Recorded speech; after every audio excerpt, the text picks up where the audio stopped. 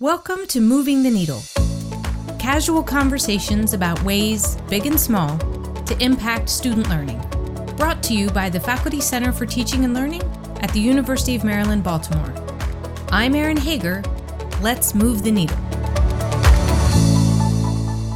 Welcome, everyone, and thanks for joining us today. We're very excited about this episode.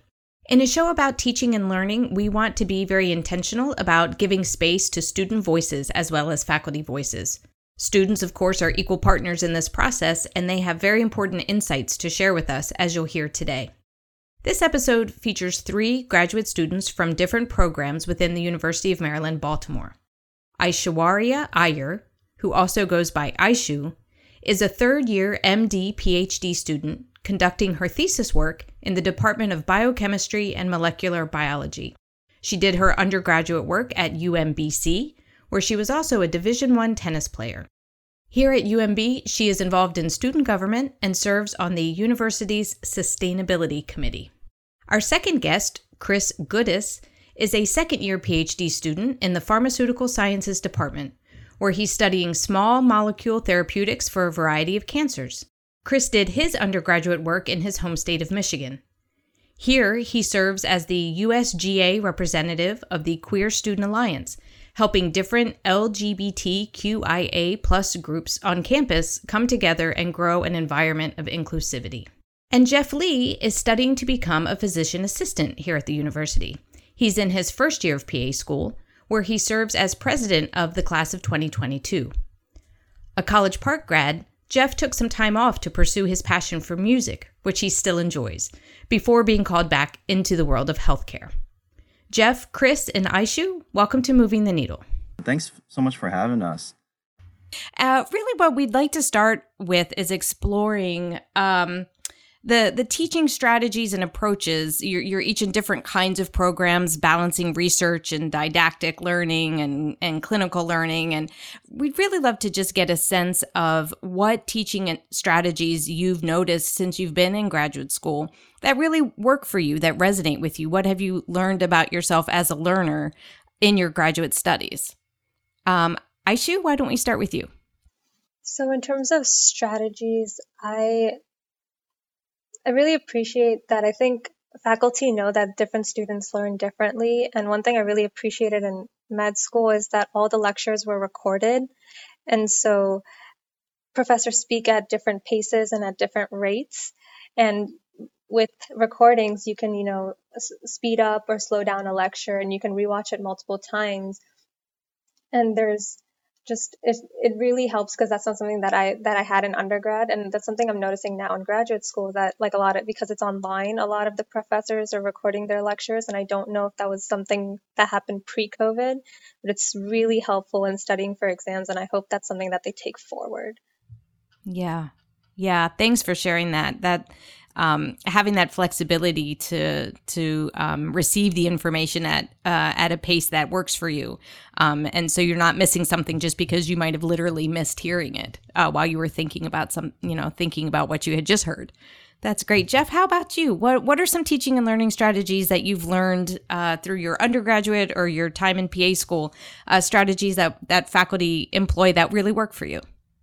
Yeah, so one thing that I really appreciate the faculty does is they're like 100% behind you. So like the ratio of like faculty to students, it's almost like a 1-to-1 in essence, because you can reach out to them like any hour of the time and any hour of the day. Like my Professor Newman, one of my professors, I know she works like 24/7.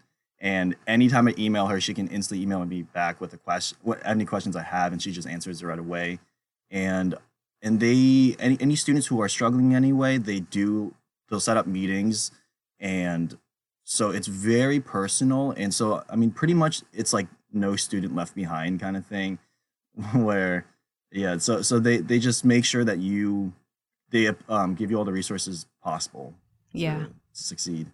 Oh, that's wonderful. There's a growing field of research in education around the social emotional side of learning, and it sounds like feeling supported and knowing that your faculty really have your back and are on your team rooting for you really makes a big difference for you. That's great. Chris, how about you? What are some teaching and learning strategies that you notice, you have a little bit of less of the clinical focus, but more in the research side and the academic side? Can you tell us a little bit about that? The way I would explain this is like, if you remember back in undergrad when they would give you those post-class surveys or those like course evaluations and you fill them out, and then like, let's say your freshman year, you fill out a bunch of surveys, and then senior year you talk to the freshmen, you're like, oh, did they change this or that? And they're like, no, everything's completely the same as it was 4 years ago. I find that in graduate school, it's the like inertia, let's say, is a lot less. So like, for example, last year when I was taking the courses that now a new first year is taking, it was completely different, even though they kept the same structure of like exam through online. Now they're doing less exams, more like essay questions, more like collaborative stuff. And I would just say on the research side, definitely 100%, you need an advisor that's like behind you and wants you to succeed. And you just that's kind of the onus on the student somewhat, where you need to find someone who's like on your wavelength, basically. I need someone who's in the lab all the time or is open to questions and will always help me with reactions. So that's why I joined the lab I'm in now, Dr. Fletcher's lab, because he's always in lab, will always answer my questions, and will always talk about chemistry with me. So this has obviously been a very unprecedented year with COVID impacting everything in our society, but academics are certainly at the top of the list. I was wondering if you could share your experiences about how COVID has impacted your studies and tell us a little bit about how your faculty have adapted and what you think of those adaptations. Aishu, do you want to talk to us about that? Sure. So studying wise, nothing actually really changed because I was in my second year of medical school when COVID hit. And because during medical school, I think Chris pointed this out, like you're just studying full time. And so that's what I was just doing. I was just, instead of studying at the library or at the campus center, I was just studying at home. And I was actually very, very impressed on how quickly our school was able to adapt with our Office of Medical Education and our Office of Student Affairs had like great communication between the students. I know they were meeting constantly. I remember that week we had an exam, and within like a matter of a day or two, it was quickly transitioned to like we take it at home with the honor code. Classes were immediately transitioned virtually on Zoom. We had our tech department on call every single day if any technical difficulties happened. However, like, our clinical experiences, seeing standardized patients, seeing actual patients were canceled, rightfully so, due to safety issues. And then we also, after second year of medical school, you have your first USMLE licensing board exam. And it was postponed by a few months because they canceled 50% of students' exams because of space. You want to reduce capacity of those centers by 50%. And so that was postponed by a few months. So my research rotation after was postponed by a few months. So it was a little disheartening because I felt like I was a little bit behind. But then I had to remember this is COVID is a huge issue. It's a huge healthcare issue, and things will work out, and safety is of like the utmost importance. So you gotta live and learn and adapt. Yeah, absolutely. But it sounds like your faculty were able to do that in a way that, other than the logistics and the timing of things. But as far as keeping up with the program, it sounds like you were able to do that. Yeah, no, they were. I was just so very impressed, as I think they did a better job than I think a lot of the other schools were handling it at the time. And the faculty put together a COVID course to help us as future physicians learn more about what's happening, whether it's the emergency responses or COVID on a basic science level and the virus and everything like that. So I thought that was pretty amazing. That is amazing because there isn't a deep pool of knowledge yet about COVID to pull from. So that's, that adaptability, not just in terms of creating a new course and creating new content, but content that is still evolving and changing what we know about it every single day. But what dedication that shows on the part of your faculty to do that for you guys. Chris, how about you? How on the research, with the research curriculum, how did COVID impact what you were doing, and how did your faculty adapt? I give a lot of kudos to my department, the PSC department, because of how grad school and PhDs are structured. At least in our department, you need to pass a defense after your, kind of like in the middle of your second year, start of your third year. And then you need to defend your thesis, obviously, to get your PhD. And I had a friend who had his PhD defense, his thesis defense scheduled for mid-March, when everything was like shut down. And he still had everything set up for online because our department had a good grasp on WebEx, and he was able to get his PhD and leave the department, get a job, move all within like the first few weeks of like lockdown, like end of March. So it was really like, I didn't really recognize that until Aisha was talking about it, but like the responsiveness of the faculty and kind of the focus of like, we have a dedication to the students to keep them on schedule and not just, your defense, your PhD is kind of up in the air. So because of that, my defense is coming up as a second year. So I don't feel as stressed. There's already the stress of trying to defend, but there's no added stress because I'm not freaking out about, is it actually going to happen on the date they say or the date I set? So it's a real, it's a real accomplishment, I think, for a lot of faculty here to keep everyone on track, not only in my department, but other schools as well. Yeah, absolutely. We talk a lot in education about this concept of cognitive load, kind of how much people can have on their minds at any given time. And the stress of COVID and the stress of every routine we have in our life being disrupted, and also the stress of worrying whether your academic plans are on schedule, on track, going to be delayed because of this. It all adds to people's load. And the fact that your faculty recognized that and responded to it by doing everything they could to keep things on track as best they could, that's a real testament. So what is something you wish faculty understood a bit better about the student experience or the student side of the teaching and learning equation? If there was something that would help you as a learner for your faculty to do, what might that be? We give our feedback very intentionally and with the hopes that they implement it. And so I find that in a lot of cases, they actually do, and it changes every year. They're making the curriculum better, they're making their course better, they're listening to our feedback. But then there are some cases where I'm not really sure if this is going to do anything and if the course is actually going to change and they're going to take our feedback. And so I want faculty to know that when we give feedback, we're being very honest and we're trying to do it so that students later on are given even more up-to-date material, or just improved in the way that it's the lectures being formatted or the way the classes run. And we hope that they take that very seriously. Yeah, no, that's really important. It's there's that feedback is such a two-way street. It's such an important part of that teaching and learning process. And it's so important for all of us to remember that we're all growing and learning and changing and adapting to new teaching scenarios. So yeah, being willing to see that feedback and to consider it. That's really important. And it's great that you've seen that in action also. Chris, how about you? What are some things that might be helpful for faculty to know about the student side of things?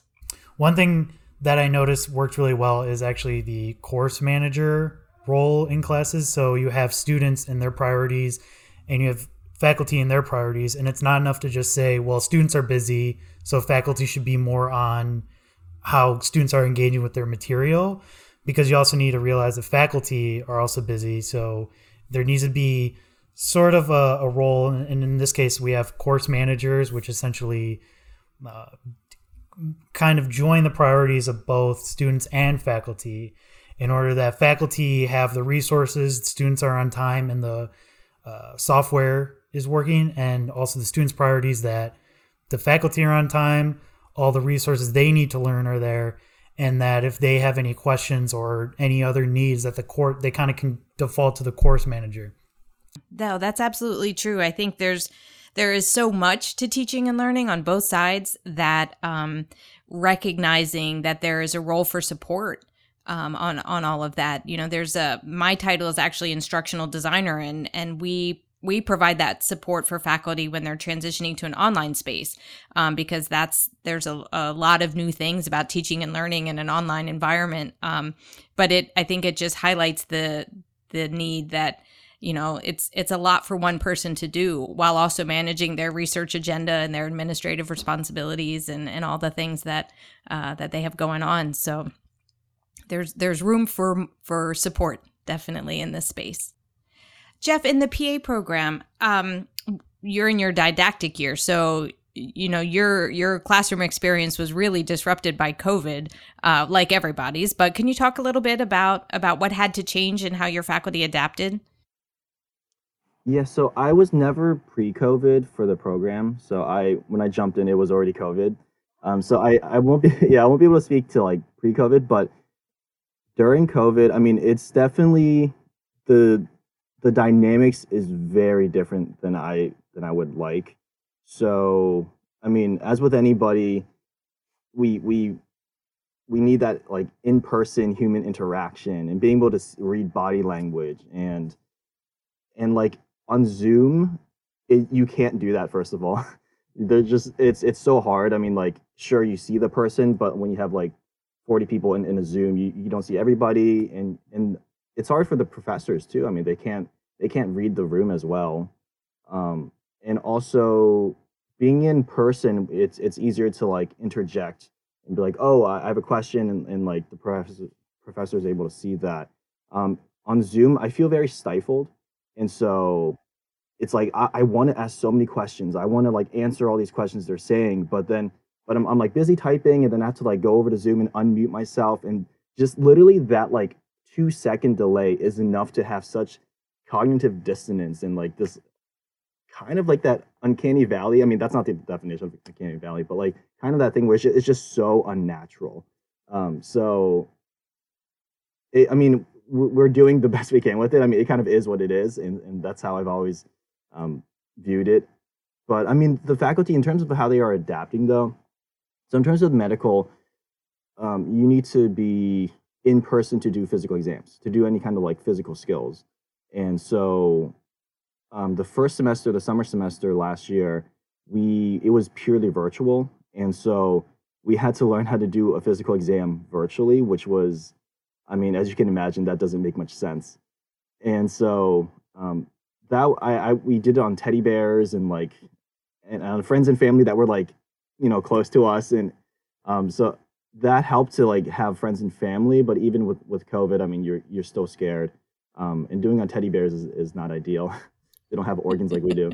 But but then I did notice that like as the faculty got more like leniency from UMB themselves, they were able to incorporate more in person. So like the following semester, the fall semester, that one we went in like once a week. And then this semester, the spring semester, we are going in like twice a week.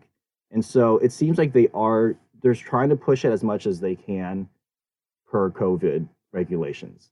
And it's definitely helped a lot now that we are in person and are able to practice on each other, because that's how the program works, is that you practice the physical exam on each other, like the students.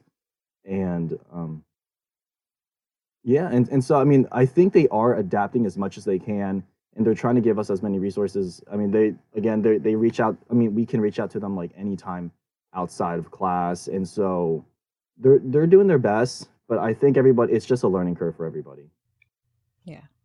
Yeah. Chris or Aishu, do you have anything to add to that? Anything you think might stick around? What Jeff was talking about with kind of the literacy of online programs has just gone up exponentially. I don't know why any teacher would want to have physical office hours anymore. If I'm a professor and my office hours are at the end of the day, I'm just going to say, hey, hit me up on WebEx from 4 to 5 while I'm home. Like, I think that's a real, I think it's a positive, but I think it also, looking in the future, however many years until we get back to normalcy, I think it still needs to be a balance. I would definitely still take in-person classes over only online if I had the choice, but it's always a good thing for people to be more literate with computers, I think. Yeah. Aishu, what do you think? Yeah, I think I definitely agree with both Chris and Jeff that a lot of the Zoom and online platforms are going to persist, especially with meetings.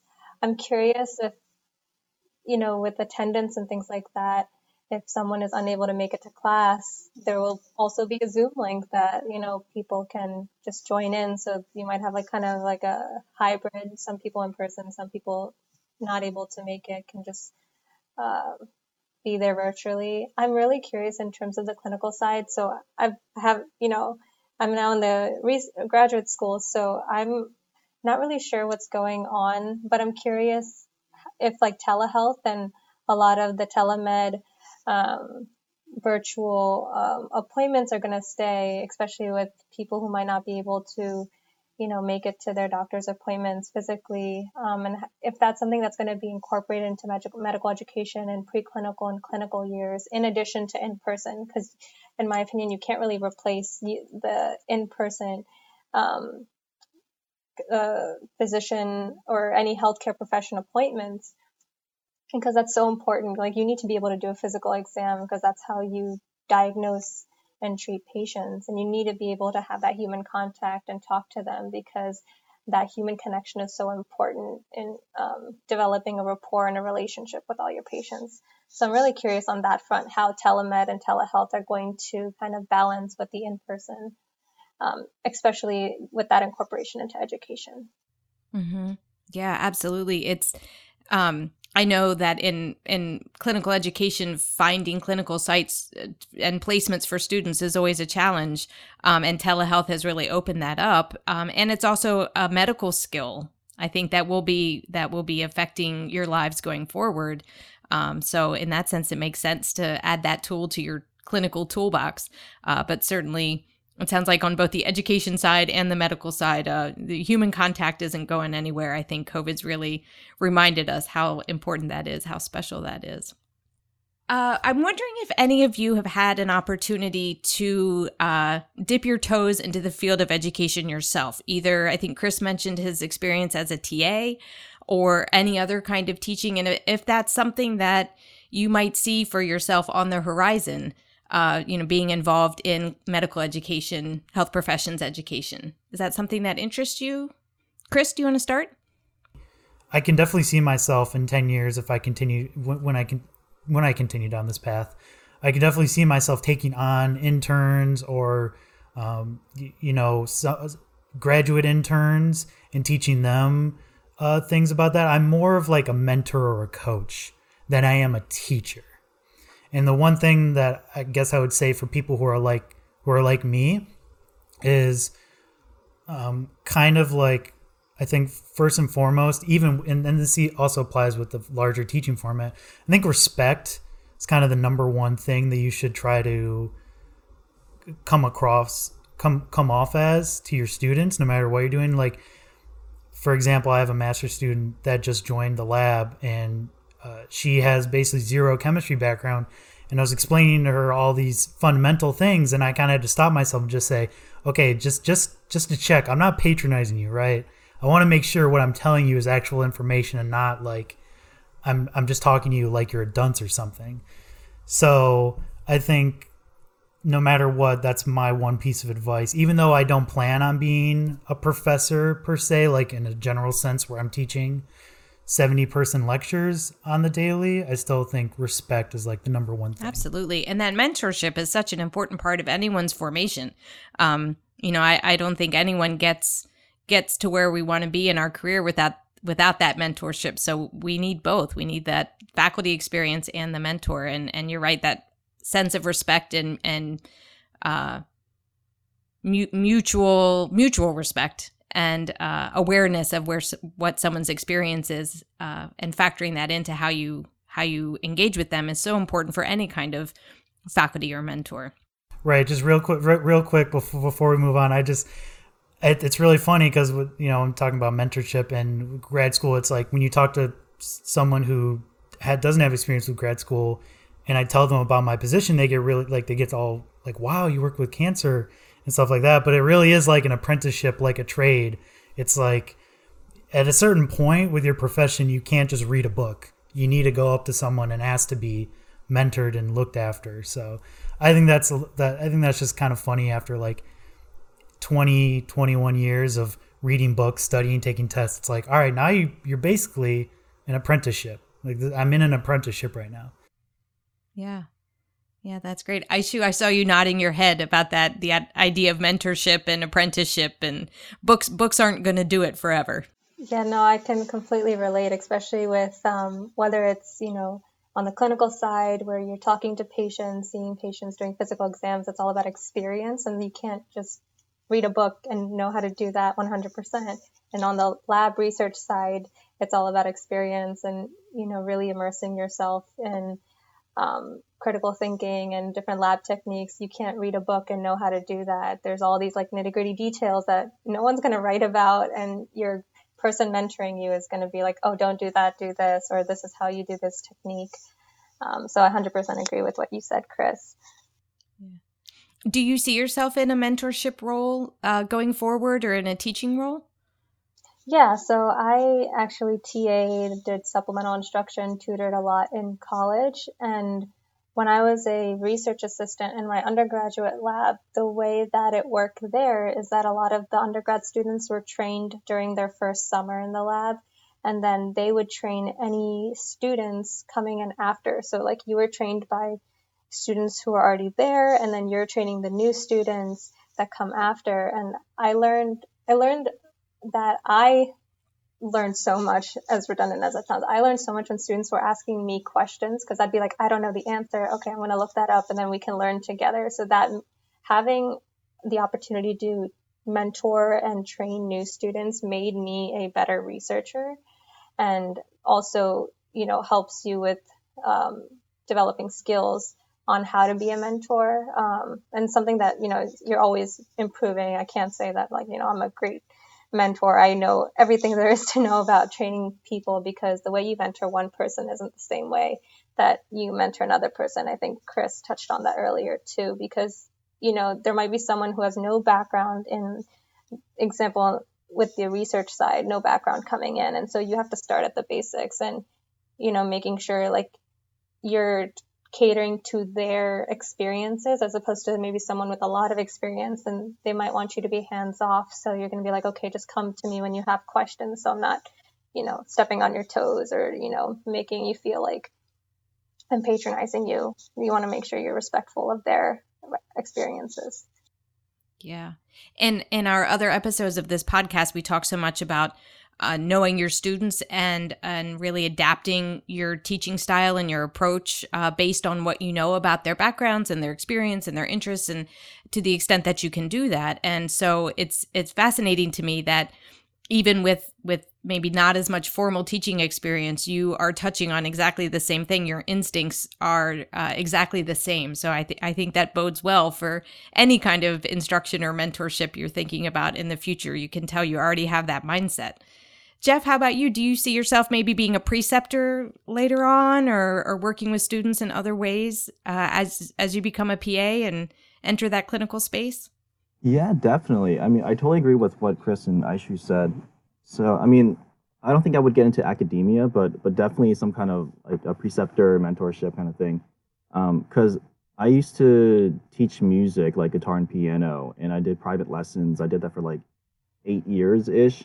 And I mean, like, I just know how rewarding it is to have somebody under your belt and you just guide them through. And every time they like are able to succeed in like the little baby steps that they take, it's just, to me, it's nothing's more rewarding. So, and I can imagine that it's the same thing for, being a preceptor.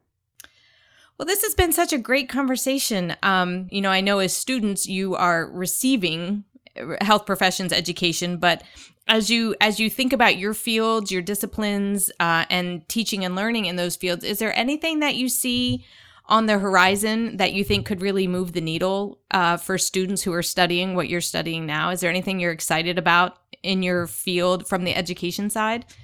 So I kind of have a thought. Let's see if I can string this along. But going off what Jeff said about, learning is kind of cool now, quote unquote. I think, yeah, with all the resources that people have, even at a young age, I mean, I still think like it's becoming more and more apparent, like how much stuff like a 13-year-old can learn. So what I'm excited about in 20-ish years is I'm excited to kind of look back at students who are currently in the same position I'm at.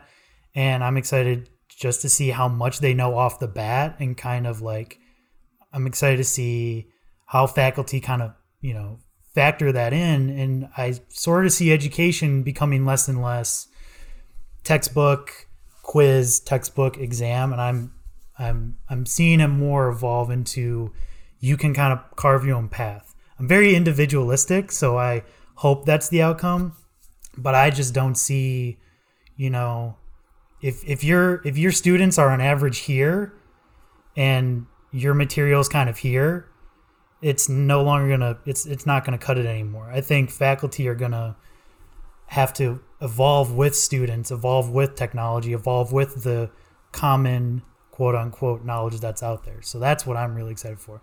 I know there's a concept called I think it's the Flynn principle. As generations go on, they become smarter, but I think technology is just a huge catalyst for that. So I'm excited for more individualized learning in the future. Yeah, so less people coming kind of from this shared formation, and more people carving out, like you said, carving out those niches for themselves and really taking those forward. That's so interesting. Yeah. Anybody else? Right, and sorry to jump in, but what I also like about the advent of YouTube and all these other things for either free or cheap, like it's no longer, I don't think necessarily you have to put your kid through the top private school, high school, to get the best education anymore. Mm-hmm. I think the financial barrier is lowering and lowering. And I only, we can talk, this is not really a politics podcast, but like, I think more people learning is in general better. So yeah, I rest my case. That's great. Anyone else have any thoughts about kind of what's on the horizon? Yeah, to go off what Chris said. So it's very interesting to see the new school versus an old school way of teaching. So, and I've seen that with just my program. I mean, we have some like younger professors, some older professors who've been in the game for quite a long time. And the old school way is very like, read this textbook. You have to know everything in this textbook, and we're going to, test you on that. And that's just how they kind of teach it. And then the new school is more like, yeah, we use textbooks and like we're basing everything on textbooks, but like, here are all these videos online that you can also watch to supplement. So, I mean, like all the younger professors will give us a lot of videos. Like Khan Academy is a really good resource. Osmosis is really good for like medical. I mean, that's like saved my life. I mean, I do still read the books, but I mean, like, there's just infinite amount of knowledge in there that you will never be able to like fully remember and or grasp. I mean, besides getting the big picture. So these videos definitely they help to just kind of consolidate all the information to something that's a little bit more digestible. And then also to go off what Chris said about like, you don't need like the top education to do whatever. I mean, like you can say that for like, I mean, I think who like, Bill Gates, a lot of billionaires, I mean, like they didn't even go to undergrad and they don't have like the best education. I mean, and so yeah, in today's world, you can, if talk about like, if you measure success in terms of like how lucrative your career is, I mean, there are people who are like YouTube stars who make, 6 figures and they're living their life. And I mean, I'm kind of jealous of that, but I mean, but I'm in medicine because I love it. So I mean, it's not all too bad. But I mean, there's definitely you can do trade schools. I mean, I've heard about like in terms of technology, you so if you want to like make a lot of money pretty quick, you can go to these it's like these like boot camps for programming or some kind of software programming. And it's like a 6-month program, and then people come out making 6 figures. I mean, so it's definitely changed the way we think of like a career conventional. Mm-hmm. Kind of like what Chris was saying with a more equalized approach to getting on those different pathways. Yeah. Aishu, what do you think? What do you see on the horizon? Yeah, so I really think that the conventional way of teaching with lecturing to students is kind of evolving, as Chris said, to more individualized learning. I think that more faculty, teachers, and professors are open to the idea of this flipped classroom, engaging students, this discussion. And that's really great because, it's helping students who may not, thrive under just having someone lecture at them, and into having this engaging discussion where you can be more open to asking questions in a more comfortable environment and being able to learn from your peers in addition to your professors. And so I think with that involvement, I think it's really exciting because now we're allowing for more engaging discussion and allowing for all types of students to thrive, not just the ones who are, work well with just this lecture style of teaching. Yeah.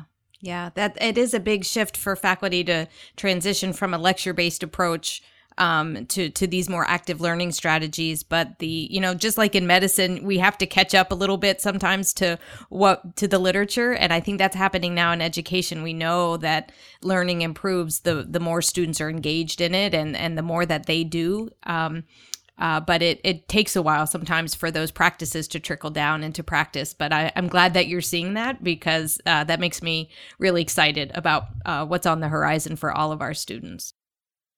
Well, I cannot thank you enough for sharing your time and your insights with us today. This has been so interesting, and it's just been such a great opportunity to get to know you and to hear a little bit about the student life here at UMB, both pre-COVID and during COVID. And we'll look forward to talking to you post-COVID and checking in, seeing how things are going for you. But thank you so much for taking the time, and we really, really appreciate hearing from you today. Thank you for joining us today on Moving the Needle.